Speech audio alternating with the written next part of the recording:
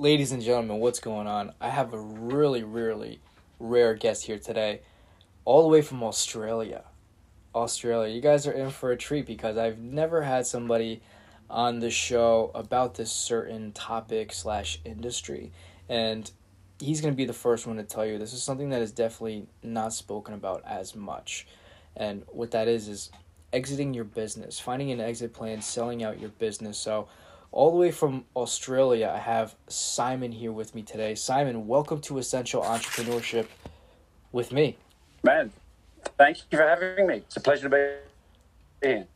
Absolutely, man. You know, when I have long-term calls, per se, international calls, the one thing that still blows my mind to this day is, like, we still have the technology to make this happen. Like, holy shit. And by the way, you can swear on the show, but it's like, holy shit, cool. like, it's like I'm talking to somebody in Australia in real time. Whereas maybe 50 years ago, 60, 70 years ago, and even 100 years ago, you would have to go on a ship and go at sail for months, if not a year, to get to Australia to have a conversation. So still blows my mind, man, the technology we have. Yeah. Man, I hear you. It's funny, you know, because I was born in Canada, actually, sort of small unknown fact to most people, but came out here when I was just 2. But, you know, I still remember, and I'm a little bit older than you, Enrique, but, you know, when I still remember being a kid and we'd get on the phone, like once a year to call the relatives in Canada, right?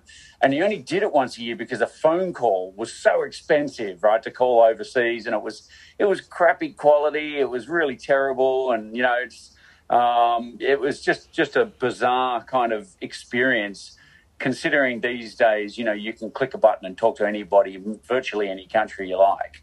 But mind you, I'm still amazed that we've had this technology for 20 years and it took a global pandemic to force us to start using it properly. That's another thing too, man. It's like, you know, because of the global pandemic, it's almost like people were separated but then kind of re-brought together almost with Zoom. I don't know. It's quite nice, though. So anyway, glad to have you here, man. It's definitely an interesting topic that's not spoken about enough. When you and I crossed paths, I was like, dude, I got to have this guy in the show just because this isn't a topic that you have all the time. And the topic that is spoken about is like, all right, how to start a company, how to build it up. But that last part, you don't hear too much about that. So, yeah, no, you're spot on. And it's around for a couple of reasons, but I think two things to that. One, I think that a lot of entrepreneurs don't like talking about exiting because in some way they feel like they're almost betraying their company or their baby, you know. Oh, I can't talk about exit. This is my thing, you know. I think people feel like they're betraying their company by talking about exiting it. And it's really not the case, right? Like, we all exit our business one day, whether we like it or not. And so I guess my view is always you're far better off to plan for these events than just leave them to chance.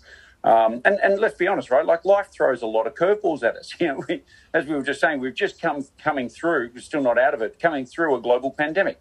Now, if we went back 2 years ago, you and I guarantee we weren't talking or even worried or even thinking about a global pandemic.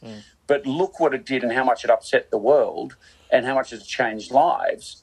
So, you know, we don't need things on a global scale to upset our businesses and our lives. Lots of stuff can happen. And so understanding what your potential exit options are and how to potentially plan for them a little bit is a really important strategy for managing risk and ultimately even protecting your wealth. So I think they're really, really critical points. But, you know, the other one thing I'll just add to that, Enrique, is that, you know, I talk to lots of business owners and a lot of them are saying to me, Simon, I'm not thinking of exit. I'm growing, man. I'm growing. I'm on, you know, that's the path I'm on. And I always sort of say, well, where are you growing to? And you know, I often get blank stares at that. Like, what do you mean? Like, what a stupid question. Like, I'm just growing, you know, give me more revenue. I want to 10X my revenue, man. I'm going to blow this thing up. And I'm like, yeah, that's cool. That's awesome. I'm excited here. But what's the end game? Why are you growing? Because, you know, to me, there's an organism on the planet that grows just for the sake of growing. It's called cancer. It's a really horrible bloody organism, right?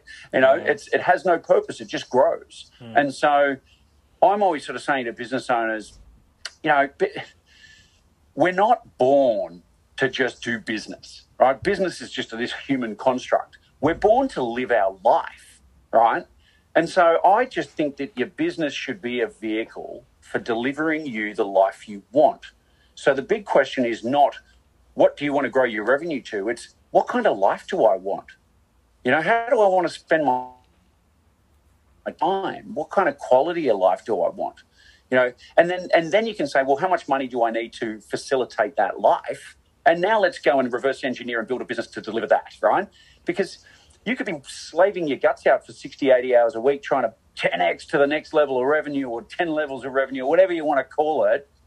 But really what you know, if you'd actually just increased your business by 50% and restructured slightly, you could be living the life of your dreams and not having to put in all that effort and take all that risk. So I love that. That's man. what having an exit plan is about. Yeah, I love that. It's so easy to fall down that rabbit hole of scale, build, and to lose actually like maybe the main reason why you got in business in the first place. It's just so easy to fall down that rabbit hole and to kind of lose that that kind of inner vision, right? And then, and I think too, a lot of people get into business because they're kind of good at something, you know, like, hey, maybe they have a job, they're working for a company, they realize they're good at building something or selling something or doing whatever. And then for whatever reason, they stop working and then they kind of fall into their business, right? Oh, well, you know, I'm kind of good at this, I'll do a bit more of that. And then because they're good at it, it takes off a bit and they start realizing success. And let's be honest, success feels good, right? So you start feeling, well, this is great. And, you know, it's sort of sometimes it evolves into their calling, right? People don't wake up one day and go, I'm going to sell widgets. That's my thing. I love widgets, you know, like they just realize after doing it for 10 years, like, holy crap, man, I'm actually really damn good at this. And when I do it, I feel good. You know, maybe this is my calling. So it's kind of like it doesn't necessarily have that aha moment up front. It can come way down the track. But people do get caught up in the journey of doing the widget, whatever you want to call it, without thinking about, you know, well, what does the next phase look like? And, you know, what does that end game look like? I love that, man. So, you know, what I'm curious about is like, what is the biggest mistake that a business owner will make or will do when it comes to kind of selling their business? Yeah. Look, and I'm gonna put there's a couple of things that I'll touch on, but I'll put it under the umbrella of not being planned, right? You're not being organized and actually having an ultimate plan of what you're trying to achieve. What does that mean? Well, you know, I think a lot of people, certainly a lot of my clients over the years, you know, they're working away. You know, I think we all have these moments. We all have ups and downs, right? In our business, in a job, whatever. We have ups and downs. And, you know, when people are in their down moment, they have this, oh, maybe it's time to get out. And then they turn the corner and have a whole bunch of success. And they're like, no, I'm loving this again. Woohoo, you know. The power of a win. I think Yeah, right. So, and I think a lot of people kind of get into these down moments. And sometimes, you know, it's the expression, this is an expression in Australia. I don't know if you use this in the US this much, but it's the straw that breaks the camel's back. You know, it's the tiny little thing that goes wrong that finally breaks the whole thing. And the owner wakes up one day and goes, screw it, man. I'm over this shit. I want out. And so I get this call going, hey, Simon, like, can you help me sell my business? I want to get out yesterday. I'm like, okay, like, you probably shouldn't rush this thing, right? Like, this, once you sell it, it's sold, right? And we only get one chance to do this kind of really well. Well, that's not 100% true. Like, if the sale doesn't go through, you can always do it again, but it costs time and money and, you know, all this sort of stuff. It's stressful selling businesses. So don't leave it to the last minute where you wake up one day and say, I've got the shits, I'm so over this, I just want to get out. You know, you need to plan. Doing the transaction itself, you know, and this gives you a little bit of an idea of timelines, right? I always tell my clients, give yourself up to 12 months. From the day we start working on your project, give me at least, say, 12 months. Now, it's probably likely I'll sell it somewhere between 6 to 9 months, but you've got to allow for 12 months because little hiccups and things, you know, may not go to plan. So if it's 12 months to sell it, right? You might actually be asked to hang around by the buyer for another year or two. So you could end up working in this business for another 2 to 3 years, and we're starting to sell tomorrow, right? So, you know, if you want to get out now, like that could be a problem for you. Now, not to mention, if you come to me and said, hey, Simon, I think my business is worth $5 million. Can you sell it for me? And then I look at it and say, well, sorry, Enrique, I think it's only worth $3 million, and I can only sell it for probably $3 million.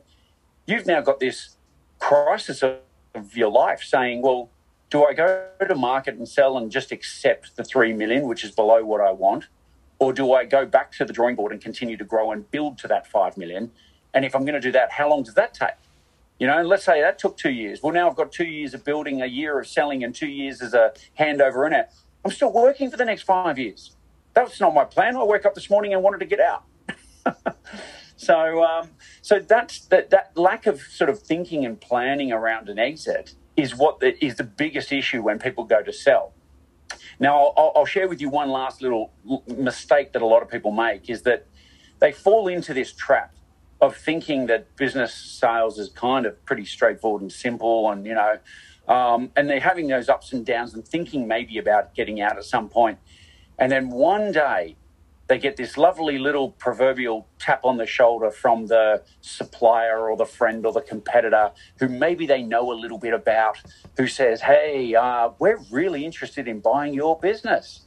And of course, the business owner, first thing that happens is, you know, chest puffs out a little bit, sitting up a bit straighter, feeling pretty cool, you know, my ego's starting to puff up a little bit. Someone wants to buy my business. This feels great. You know, it's nice to be in demand. The problem with that is that usually those people who tap you on the shoulder, they've usually got a lot of experience around this stuff. They're usually pretty savvy at it. And most of the business owners I speak to have never sold a company before. And what I find is that in those situations, there's only one girl at the dance, right? You're only dealing with one prospective buyer. And that girl has all the power, all the say. They'll pick who they want to dance with and when they want to dance. And so our clients end up getting taken and put through the buyer's process. The buyer wants information. And it all starts off very friendly, right? Hey, we're all kind of really good, you know, connection. This is a great vibe. Hey, send us some financials. That's cool. Hey, can you send us a bit more stuff? Hey, listen, I'm going to introduce my accountant now. Oh, he's got some questions. Yeah, send us more stuff. And then here comes the lawyer. And the next thing they find is that they've spent 9 months handing over information, or as we say in our business, you know, opening the kimono, you know, lifting the kilt, whatever you want. You know, you're showing them things you don't really want to show them, right? Right. And they keep asking for more. And after a while, you start feeling like, hey, it doesn't feel as friendly as it used to feel. And I'm feeling a little bit like I'm being squeezed here. And the problem there is the business owner this whole time has started mentally spending the money. Oh, yeah, man, I'm going to sell my business. This feels great. I'm going to make millions. I'm going to go on that holiday I've never taken. And then what ultimately happens in a lot of cases is that buyer will drag them through their process, which, keep in mind, is designed to get the buyer a good outcome, not the seller. Yeah. And then after 9 months of mucking them around, they lowball them. Hey, I know we originally said 5 million, but after all this work we've done, we think it's only worth 3. So, you know, you really should take the deal. After all this time, you're tired. You want to go. Okay, that was my next question. Is, well, you know, why would they milk the cow so much? I know there's a motive. Yeah. There's always a motive, but why? So they do it to drain and exhaust, to present the low ball. This is corporate M&A 101, right? And it's funny because I've had M&A advisors in large corporates who kind of, when I had this discussion, they laughed and go, oh, yeah, man, like that's just a common approach. Now, it's not saying everybody does that. Not everybody is kind of deep, dark and manipulative. But that situation often evolves, sometimes even unintentionally. Oh, they keep asking for more information. We're a corporate. We've got 10 stakeholders who need to sign off on their little division or their little part of this deal. Hey, Bob wants more information. Mary wants more information. And they just keep squeezing and squeezing and squeezing. And in the end, they're like, well, we don't really want to pay that $5 million and let's just, you know. And if they're the only girl at the dance, then at the end of the day, they've got all the power, right? Hey, we're looking at lots of businesses. Yours is just one of them. We may decide to buy it. We may just walk away. Yeah, they got the leverage. Either way, our business keeps going. No. Yeah, but you this is your only company. And so now you've been put through this process. You've wasted so much time. You've ultimately really wasted a lot of money as well. You're probably engaged advisors. There's an opportunity cost to your time. It's horrendous. And so, I get lots of clients who come to me after having been through that experience and say, never again. And as I explained to them, and it sounds pretty obvious when I say this, but it's one of those things that you have to kind of go through. It's either you go through it the hard way, or you can learn from somebody like yourself, so that way you can keep an eye out for it. Because sometimes, and I've been guilty of this. I'm Absolutely. Sure you might have too, where you've been told one thing, right, and and you look out for it, but somehow you just fall right in it and you do it, and then you truly learn it that way. Sometimes shit just happens. Yeah. Oh man, hey, we all do that, right? I'm great at articulating this because I live it and do it every single day. But the amount of times I'm doing that in the rest of my life, of course, we're all human, and I think that's a really great thing to mention here is that if you've been through this, hey, don't beat yourself up over it. This is happens a lot out there, and at the end of the day, we're all be kind to yourself, right? Life can be hard enough.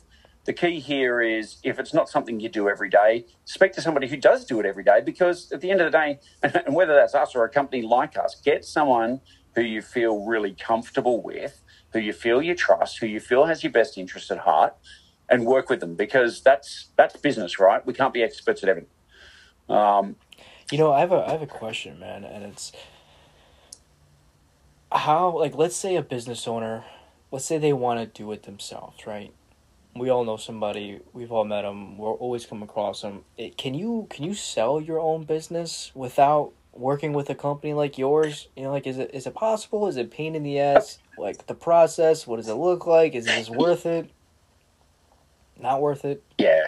You most certainly can, and lots of people do sell their own companies. I think there's a couple of factors here that are the main concern, and one is not understanding the process. I mean, if you're going for a walk through the jungle and you've never walked in jungle before, you're probably going to trip over a lot of things that an experienced hiker is not going to have problems with, right? So are you going to get through this process as quickly and efficiently as you could?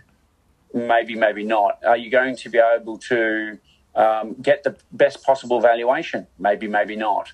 Once again, I mean, if you are just dealing with the one buyer, that may lead to an amazing outcome. It might not. I had a guest on my podcast just yesterday, and he sold his business for, because the episodes won't be live immediately, I can say this, but he sold his business for $30 million US. It was a great deal. Wow. The multiple was fantastic. And he got approached by a guy that he knew once before in his life, and they'd had worked together and they had a good relationship, and so it kind of worked. Gotcha. But I've heard that story many, many other times where it's gone sour, and it's even to the point where it's ruined friendships and stuff like that as well. So I just come back to the same thing. So can you sell your own business? Of course you can. But what we've just found over time is that if you run a really tight process and you have good people in your deal team, then you're more likely to get the kind of outcome you want. And let's be honest, right? I mean, if you're going to sell your business, would you like to talk to one buyer, or would you might like to have 3 or 4? It's at the end of the day, options and having choice is actually one of the most powerful things in any negotiation process. What are the big factors that impact a business valuation? Yeah, look, there's lots. I mean, let's pick on a couple. I mean, of course, financial performance is always going to be important. But I guess if we're going to talk about valuation, let's talk about how, very quickly anyway, how most companies get valued. And there are lots of different methodologies. And as a business valuer, we apply lots of different methodologies in our planning and our thinking. But most companies will sell on a multiple of their profit, right? So, and by profit, we're talking predominantly EBITDA. So a multiple of EBITDA. Now, what's the multiple? How do we come up with that number? There are a lot of advisors out there who kind of put their thumb to the wind and say, oh, you're in manufacturing. That means that you're 4 times your EBITDA or net profit. I'm always a little bit skeptical, stuff like that. I believe that there's a range of factors. no two manufacturing companies are exactly the same. So saying that they should have the same multiple is kind of a bit counterintuitive. There's actually a bunch of non-financial and financial factors within your business, that could make your multiple worth a lot more than somebody else's down the road. And I'll give you an example. Last year, we sold a number of professional services companies. One sold for 2 times their profit. One sold for 6 times their profit. Now, if you both just said, well, you're both professional services, they might have said, well, you're both an average of 3 or 4, but they're not, right? So what are some of those factors? Clearly, financial performance, as we were saying, is important. And size even matters, right? So, a company turning over more than 20 million is going to get a better multiple than a company turning over 2. But also, what is the story your financials is telling us? Like, are you highly profitable one year and break even the next, and then a bit profitable and then break even and, up and down? And if that's the case, your story is really kind of sounding a little bit unpredictable. What about your margins? A company that's turning over or getting 30% net profit every year is going to do a lot better than a company that's doing, single-digit net profit every year. So there's those kind of factors around your financials and the story your financials is telling. But put the numbers aside for a moment. Let's pick on a couple of other quick factors. One of the big ones I'm going to say is concentration risk.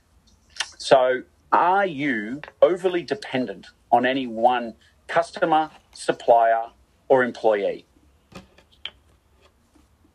That's an important question to ask. That's a really important question to ask. Yes. I'll give you a couple of examples. There was a guy, Rick Day, ran a company called Daycom Systems. He had a business selling telco equipment. Now, 75% of his revenue was attributed to reselling products from one supplier. Company turned over about 25 mil, 26 mil. He got a deal done, but he got only about 3 times his EBITDA up front, and then the rest of it was on an earn-out. So fairly low multiple for a company of that size. And pretty much the buyers pointed out that it's because you've got concentration risk. They pretty much said, if that one supplier has a problem, your entire business is going to fall over. And so we need to factor that risk into the valuation that we pay. Flip it around the other way. What if you're selling 75% of all your services and products goes to one customer? What if that customer leaves, right? So what I would always say, and this is a little bit of a tip for your listeners, is I try to coach my clients and help them understand not to, you don't want your largest client to be more than about 15%. If you could get it down into single digits, even better. But once you get to about 15%, a little red flag pops up and just says, hey, well, maybe we need to look at this. If it gets to about 25%, well, now we've got red lights flashing and warnings going off and everyone's saying, oh, hang on, that's a bit heavy. And, of course, if you've got to, 50% or something like that, those old air siren horns, man, that's what I'm hearing when I say 50%, right? So it's a massive warning. You'd be really discounting valuation based on stuff like that. Final one I mentioned was employees. If you're the Colonel, you're Colonel Sanders and you've got 11 herbs and spices and one of your employees is the only person who knows how to make 5 of those spices, that's a problem. Yeah, that's huge. If you're a SaaS company and there's a special part of your code that only one guy knows and understands how to do and build and work with, that's a problem. So, you've got to think about where, you've got this sort of level of concentration in your own business. And the final one I'll mention here, Enrique, is a little bit outside the concentration risk, but a similar theme is how dependent is your business on you, the owner? Right? Like, could you go and take a 3-month holiday from your business? Would your business survive that? Would it be really severely hurt by you taking a 3-month break? Or would it just sail through or possibly even grow further? Right? Those kind of risk factors is what buyers look at and say, well, mate, we're never going to pay you a 5 or a 6 multiple for your business. Look at all that risk there. They might still offer you something, but it's going to be massively reduced. Hey, do you have like a rule of thumb when it comes to that? Like, let's say I'm thinking about selling Essential, right? And Essential's built out, it runs itself. I don't need to be there. do you have like a rule of thumb that maybe you'll tell people as a tip where it's like, hey, look, if you want to sell your business should be able to run itself for 2 months without you, or 3 months without you? Or do you have any sort of like rule of thumb when it comes to just like indicators of knowing when your company's at the point to where it's okay to exit? Yeah, look, I don't have a rule of thumb, and the reason for that is that every business is completely different. The ability to take a 3-month break and not have to worry about your business, it runs itself. I mean, I think that's a pretty good indicator. Right? Yeah. But what I would say is flip it around the other way for a moment and look at, well, who drives the revenue in your business? So I'll give you another example. A friend of mine, Pete Martin, he was also a guest on my podcast. He had a services-based business, right? And a lot of service-based businesses are dependent on people, right? So, of course, when he goes to sell his company, just like other service businesses we've had, the buyers are saying, oh, well, how important is the owner? And, hey, if we buy your company, you're going to have to hang around and work with us for another 3 to 5 years because we want to make sure that, your clients don't leave when you leave. We need to transfer those relationships and all that sort of stuff. So Pete, he sold his business to KPMG. It was an 8-figure sum.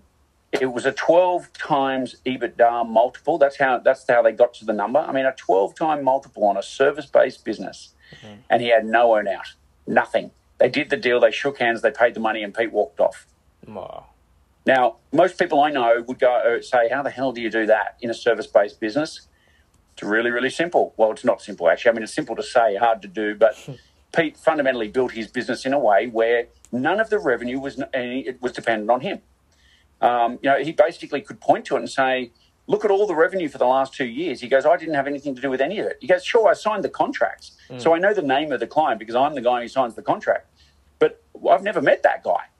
It was those people who drove the deals and brought the revenue in. It's those people who delivered. So pretty much they said, look, all I do here is kind of cash out and take my checks, and I'm a pretty expensive employee, and, Simon, you really probably don't want me. Yeah, Simon, what are some key things that a business owner must consider when building out a business for the exit plan? Because like we talked about earlier, a lot of us, we go into business like, all right, how do I build it up? How do I scale it? How do I grow it? But how do you plan on exiting from the start? Tell us a little bit more about that. Things to look out for. No, and that's cool. And I think we've covered a lot of it in this way, but let me bundle it together in a way that people can kind of get their heads around. Most people, if you're in growth phase, you're not necessarily thinking about exit. But what I want to encourage people to do is come up with a number. Let's say somebody did walk in tomorrow with their checkbook and say, hey, how much to buy your business? It's good to actually have a number in your head that hey, I would be willing to walk away for that number, because that number, and let's be honest, don't just kind of do a bit of back of the envelope math. There's a bit of a process to working out what number would make sense for you. So work out what a walk-away number would look like today. It doesn't mean that you're fixated on that forever. In a couple of years' time, that number might change, but have a number in mind so that, it takes away a lot of the emotional stress. So that's the money aspect. There's 2 other things I want people to think about. The second one is timing. How long do I want to keep doing what I'm doing? I gave the example before that you could be having to work for 5 more years to get your business to the valuation you want, right? Now, if the thought of working for another 5 years is horrible, then, you might have a bit of an issue on your hand, right? So ask yourself those deep questions. Involve your family, involve the people that you love and you care that are important in your life, and say, like, how long do I want to keep doing this stuff, right? And that's working in the business and doing what you're doing, as well as owning the business. And that's an important factor, Enrique, because I have a lot of people who say to me, yeah, this business is going great. My accountant says it's a cash cow. My accountant tells me I'd be crazy to sell this business. And I look and I go, yeah, it is a cash cow. It makes a lot of money for you. That's really great.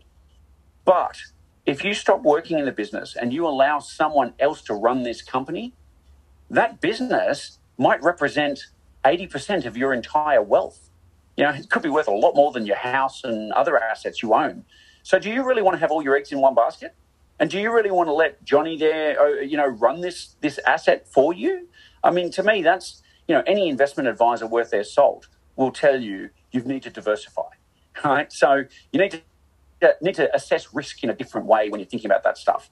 So timing, how long do you want to keep doing what you're doing? How long do you want to keep owning this asset? The third thing is legacy. And this is kind of a really interesting one because for some people it means nothing, and for other people it is everything. So when I talk about legacy, I think people, when they traditionally think legacy, they think of like accounting firms, It's Enrique and Simon accounting practice. Our name's on the door. I'm worried if I sell it, what does that mean for my name? I want them to not, respect my name, and I don't want to, have that tarnished. And that is kind of a little part of legacy, but in simple terms, I always say legacy is about what will people say about you when you've left the room, right? Your employees, your customers, your suppliers, all these people you have relationships with. When you walk out of the door, they're going to go, good on Simon, he worked really well, he always treated people fairly, he respected us, he took care of us, and he earned his exit, and, we're happy for him, go with our blessings, we're going to take the mantle and we're going to take this company to the next level, and, it's all positive. Or do they walk out and go, oh, geez, that Simon guy, he was a prick. He screwed us over. He totally sold us down the river, and, we got left holding the bag while he goes off with his millions sitting on some island. Like, now, for some people, some business owners, they'll say, look, I don't really care about that. Like, I've paid my employees fairly. I've always treated them well. I don't have any concerns with that. When I want to sell, I want to sell. I've got other business owners who've said to me, Simon, we've had 3 offers on the table with one of my clients. They took the lowest of the 3 offers because they said, I believe that buyer respects the vision I had for this company more, and they respect the employees and they'll take better care of them. So I'd rather take a little bit less money knowing that I can sleep at night, that's all going to be taken care of. That's big, man. That's big. That's very uncommon too. Yeah, absolutely it is. I think in this world where I think a lot of it's out there for the money grab, and that's the beauty of my job, to be honest, Enrique, is I get to meet some really cool people like that who have a different view on the world, and they, want to make a difference. So, that's the privilege we get. Simon, paint a picture for us, because I feel like and me too, because I don't know too much about like this topic either, but like when someone thinks of like selling the business, exiting their business, what does that process really kind of look like? What for you, like if I come to you, Simon, sell my business, man, I just want to get out. I've put in my time. Yeah. What does Simon do that's advantageous for me? Yeah, it's a great question. So I'll explain our process, and while we're doing it, I'll touch on a couple of areas for people to be careful or be mindful of if they're out talking to other advisors. And look, clearly we don't service the entire world. So, if you're selling your business in, what state are you in, Enrique? I'm in New York State. Okay, so if you're in New York and selling your business, clearly I can't do it for you because I can't be there. But so you're going to be talking to somebody local.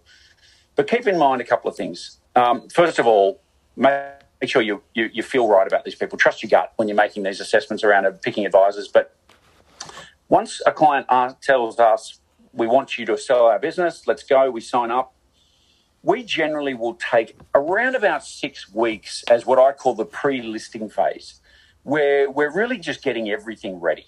We're getting our heads into the mind of these business owners. As I always say to them, I need to know your business well enough that I can talk about it as if it's my own. I want to be able to sit across the table from a buyer, look them in the eye, and be able to say, no business is perfect, but this business has a lot of value in it. And if you give me the opportunity, I'll explain why this one is the value we believe it is. Now, that takes some effort and time, and you actually have to give a shit about what you're doing to be able to kind of get to that level of knowledge in a quick period of time. We're also building out an information memorandum, which, or in the US, they call it a CIM a lot, a confidential information memorandum. And that document is really a fulcrum that you're going to be using to sell your business. It's a document that you share with prospective buyers that explains the opportunity, the background of the company, and everything else. Now, to give you an idea, that shouldn't be a 3-page, poorly formatted Word document. Ours are typically 40, 50. I've seen them 60 pages, and they're detailed and they're glossy and they look good because, let's be honest, you only get one chance to make a first impression. And that CIM helps make that impression in the minds of the buyers. right? And it also tells them, by the way, just how much effort you put in and how professionally you run things. So it has a lot of implications. You've got to build out your data rooms. So all the online data rooms, all the access to the information for due diligence and that sort of stuff. You want that ready. And the reason you want it ready is because, let's say, the day we pull the trigger of the campaign, the world's greatest buyer walks in the door and walks through the virtual door these days, but walks through the door and says, I love it. I want to buy it. I'm ready. Here's my offer. Sign up. Send me all your information. And you go, oh, hang on. Well, we actually don't have all that ready yet. Can you give us a couple of days, which ends up being a week or two? And you're fumbling around looking for stuff. Like, number one, the buyer's thinking to themselves, God, if it's that hard for you to just get your hands on that basic information, what else is wrong with your business? Yeah. Right? And two, if somebody wants to buy from you and they're keen, the last thing you want to do is slow them down, right? You want to give them everything they need, give them more, give them extra. Make sure that you are raising the objections and handling them. And you can't do that if you're not organised. So all of that stuff is absolutely critical. The other part in that pre-listing phase is actually building your marketing campaign. So where we're actually going to find buyers, all right? And there's a number of different ways, and I won't bore everybody today with the micro detail on that, but we have both an inbound campaign and an outbound campaign. And there's lots of market mapping and working out who the strategic buyers are, both internationally and domestically. And then we actually do a lot of outbound stuff. So it's quite labor intensive. And that's why people and systems and process around this stuff is so important. So once you've lined up all your ducks, we say, I always tell my clients, it takes about 6 weeks, and that's assuming they can give me their information fairly quickly. Then we pull the trigger on the campaign. And realistically, that campaign, I generally have a really good idea who the buyer is going to be within about 4 to 5 months. So and this is why I say, look, I would say to my clients, give me 12 months, but if everything goes to plan, we should have this done in 6 or 7, but it could fall anywhere between 6 and 12. Right. Gotcha. So, and I think too, Enrique, one little tip there, and I think this is part of the reason why people engage us as opposed to doing it themselves, is that when they've tried to do it themselves, they realise how much work's involved. Yeah, there's a lot of I've heard parts. people sort of say, oh, mate, it's huge, right? And so, if you end up getting on calls with 200 people in the next, month, how much time does that take you if every call is 45 minutes long? Yeah. It's crazy. Yeah. And if you're a business owner, you actually have a business to run. You have a day job. You don't need a second day job, right? And certainly one that could be distracting you from doing your normal day job.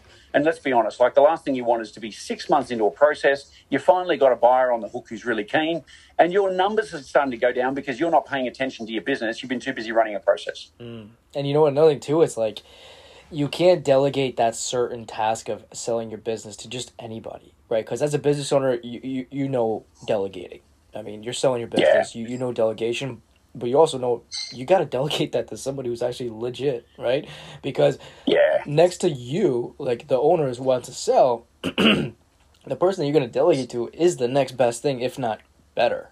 So it's not like they can pass that on and save their own time either. So, just the moving parts from what I'm hearing, it just sounds like a tremendous amount of work for somebody to take on, unless they've, got an easy way and somebody comes to them or a friend comes to them or an acquaintance and hey, I want to buy this, and it's, wash your hands and it's easy, but that's not a common thing. Yeah, but even then, the same amount of work still needs to be done, even if it's your best mate. Really? They're still going to do due diligence. Absolutely. They're still going to do due diligence. They're still going to have a team of advisors. They're going to have accountants. They're going to have lawyers.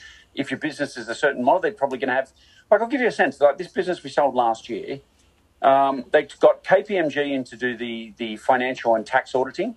They had a minimum of 6 advisors from KPMG working on those 2 elements. They had a different company come in to review all of the insurances and all the insurance risk. They had, of course, their legal advisors looked at all the legal risk, all the contracts, all the other sort of stuff. Then they had an integration company come in and talk about integration plans and culture and everything else. So literally we got on one call at one point and we counted the buyers, who were private equity representing a competitor, had 12 advisors on the call. And of course, from our end, we kind of had a little chuckle and said, well, they're engaged because this is costing them a lot of money, right? They're not going to just spend that and walk away. Right. So good sign for us, right? But it's a deep process. And even if it's somebody they're going to still need to do due diligence. And so my argument, I guess my point to a lot of business owners is, if you're going to go through the cost and the time of preparing a due diligence data room, and you're going to go through all the effort of due diligence, do you really just want to speak to one person, like one buyer? Surely you want to run a process and see who else is out there, because the next guy might have some strategic lever that, he values your business at a lot higher than the guy you're currently talking to. So I love that. Dude, there's so much that goes into this that you just don't know until you learn, until you hear somebody actually tell you about it. And that on top of this just not being a common spoken topic. And I'm sure right now the audience listening, because we have fans our audience is over 25 different countries, all the way from Australia to Asia to Mexico. We have over 25 countries, and I'm sure right now they're probably like, holy shit. This is a lot. There's a lot that goes into this. And there's a reason why Simon's on the show, guys, and it's for this reason too. Simon, before we wrap up, man, is there anything else that the listener should know when it comes to either selling your company or building it to sell it, or maybe just mindset? Is there anything else that you know? I know we covered a tremendous amount. Yeah. Look, I think probably just reiterating or, paraphrasing something I was saying earlier is that, we can talk lots about how to grow and how to build value and how to build revenue and profit. And all that stuff is fun and it's cool. I love it. It's enjoyable and it's important. But before we talk about all that sort of stuff, before you talk about all that sort of stuff with yourself, I want everyone to think about what's really, really important to their life. What kind of life do you want to lead? What kind of things are really important to you? Your business should be a vehicle for delivering you the life you want. Don't sacrifice your life for a bit of vanity metrics and a little bit of extra revenue and a little bit of extra this and that. That's, quite frankly, a bragging point to maybe you and one or two of your business partners. I've seen too many clients who, after 50 years of business building, are in tears because they don't have the kind of relationship with their kids that they wanted, or their grandkids now. And, the price they've paid in other areas of their life has been far outweighing any kind of money they've made. And frankly, many of them will give up a lot of money to get it back, but they can't. So think about your life first, and then let's build a business to give you the life you want. I love that. Don't fall down the rabbit hole. Indeed. Simon, where can we find you? Two places I would say. LinkedIn is your friend with this stuff. I'm very active on LinkedIn. If anything I've said today resonates, you can see we've got a lot of content on LinkedIn and our website for that matter. So the website's exitadvisory.com.au. Exitadvisory.com.au. I'm sure it'll be in the show notes. Simon Bedard, that's Bedard. You can find me on LinkedIn. There is another Simon Bedard who actually does similar stuff to me out of Canada. It's kind of funny, but I'm the bald guy, so he's not as definitely handsome. The far more handsome one. He's not as handsome. There's always the handsome ones in it. So look, I'm on LinkedIn. Please feel free to reach out. I'm always happy to connect with people, but do me a favor if you send me a connection request. Please put a little note saying that you heard me on this podcast. And then I'll know why you're reaching out, and I will just connect with you and happy to have a conversation. So I look forward to chatting to anyone who wants to touch base. I love that, Simon. Today, I can't appreciate enough all the knowledge that you dropped. For me alone, it's great that I put you on here for everybody that's listening in over the 25 countries. But I know, the one person that I can guarantee you benefits the most from this is me. It's me because I am building a portfolio of companies, and I want to sell. I build to sell. So I haven't sold one yet, but man, this is what it's about. Because there's just so much that goes into it, so many moving parts that you just don't know. That you just, guys. Another thing too, I want to say it to the audience real quick. Guys, you could do it yourself, or you could find a professional, and you could save a lot of time and a lot of money and a lot of mistakes. I mean, obviously, if you made it this far in the episode, you could see the value, and bring on somebody that's an expert and a professional in any aspect too. It's worth it. The payout's there. All you have to do is make the investment. Okay. Simon, thank you, brother. Appreciate it. Mate, absolute pleasure. It's been a pleasure to come on the show. Thanks for giving me the opportunity. I love talking. And hey, anytime, if you guys, anyone needs anything, feel free to reach out. We love to share and we love to help people. Hey, I hope you enjoyed the episode. I hope you were willing to take away a lot of great things from that episode. We only bring great people on the show that can provide a lot of value, only the high-performing entrepreneurs. So I hope you were able to take some great things away from that. Look, I'm coming at you right now with a quick message. We are opening back our one-on-one sales mentoring again. So this is a boot camp training. We focus on very few people. It's quality over quantity. And we do this once in a while for that same reason. So if you want to expand your sales skills, better your understanding, reading people, but also rewire yourself for high performance, then this is for you. It's not for everybody because not everybody wants to change their mindset and to rewire themselves. So that's exactly what we do. I can give you all the great details, but if you're interested enough, feel free to reach out. If not, no sweat. Please leave us a review on the podcast. Let us know what you would love to hear next. I love your support. Thanks to you guys, we have over 27 countries on our international audience list. So that's all to you.